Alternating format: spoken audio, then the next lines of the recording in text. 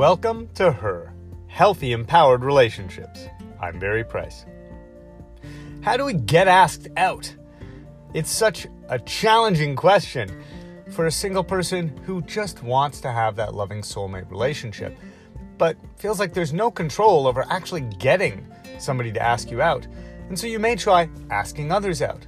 That can work too, but asking others out can sometimes feel like you're doing the pursuing or chasing, like you may have more interest than they do. You're making it too easy for them. You could end up with people who haven't invested time and effort and energy into really caring enough specifically about you to warrant deserving your time or dating you. So let's focus just today on what some of the many factors are that go into somebody asking you out, somebody pursuing you. Whether that's somebody you don't know at all asking you out for the first time, or somebody that you know finally asking you out, or it might even be someone that you've seen or dated in the past, reigniting things, being attracted to you and wanting to go out again. Well, how do we approach this? Like many things, this has a lot of factors. It's kind of like saying, well, how can I be healthy? And health would include things like sleep, eating, emotional stress, exercise, and each one of those could be an entire podcast on its own. So I'm going to try to boil down this question of how do we get asked out into the different elements of it. Look, there's the practical and pragmatic part of it. If you're nowhere around any of the guys that could ask you out, you're not going to be asked out. How often do you get around them? If you're a researcher in the Arctic Circle and there's no one else there, and you're in a solo mission, then you're not going to get asked out. And I'm not talking about online dating apps, although some of this will apply to those. I'm talking about real life, organic, natural, right? Usually we use that to describe food, but I'm talking about having it happen in a way that feels pretty natural, out in your life. So question number one, do you put yourself in situations out in your life, in where you live and what you do, that has you meeting people?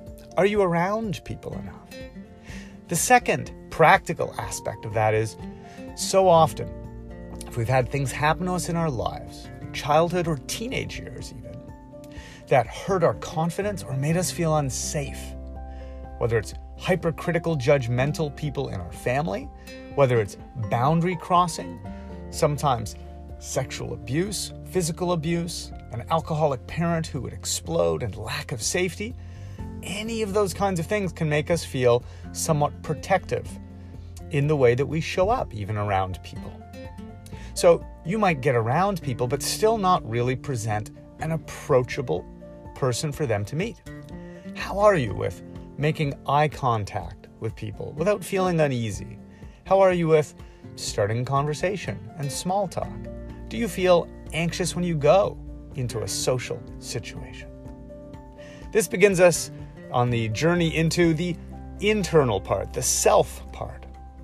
Another big aspect of being asked out is that you are at your best, that you are comfortable and being, basically you're happy, you like your body, you feel attractive. Ask yourself this question.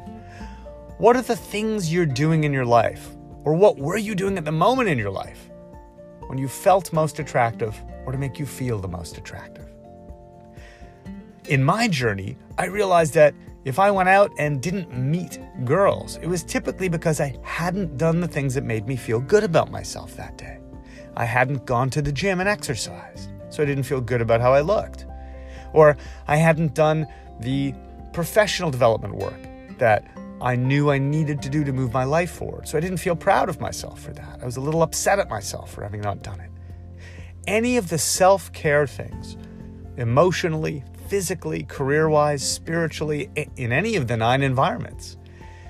Anything that you haven't done to feel good about you is going to show when you get out around other people.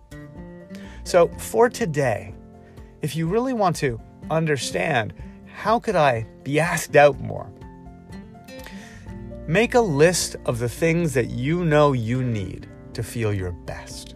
And ask yourself, which of them am I not doing? Which of them am I lacking right now? Is there something I need to be doing in order to feel more confident, feel more friendly and open, to feel less judgmental of myself, to feel more relaxed, perhaps even. And then, of course, the final aspect is, once you get out around people, are these the right people? Are you mingling with people who sincerely do match who you are and what your interests are? Instead of just going to singles events or singles bars or places where you're hoping to meet a person, go to places where you can sincerely enjoy yourself without the goal of getting a guy or getting asked out. Because that's the final piece. When we let go of our attachment to the outcome and focus on just being present in our enjoyment of what we're doing, we become so much more attractive to opportunities. We don't want to show up like the high-pressure salesman or like the needy, desperate person who's craving something. We want to not even have that on our mind. Non-attachment through already feeling great and being fully involved in whatever it is you're out doing, while still interacting. Look, if that sounds like a lot, it's because it is.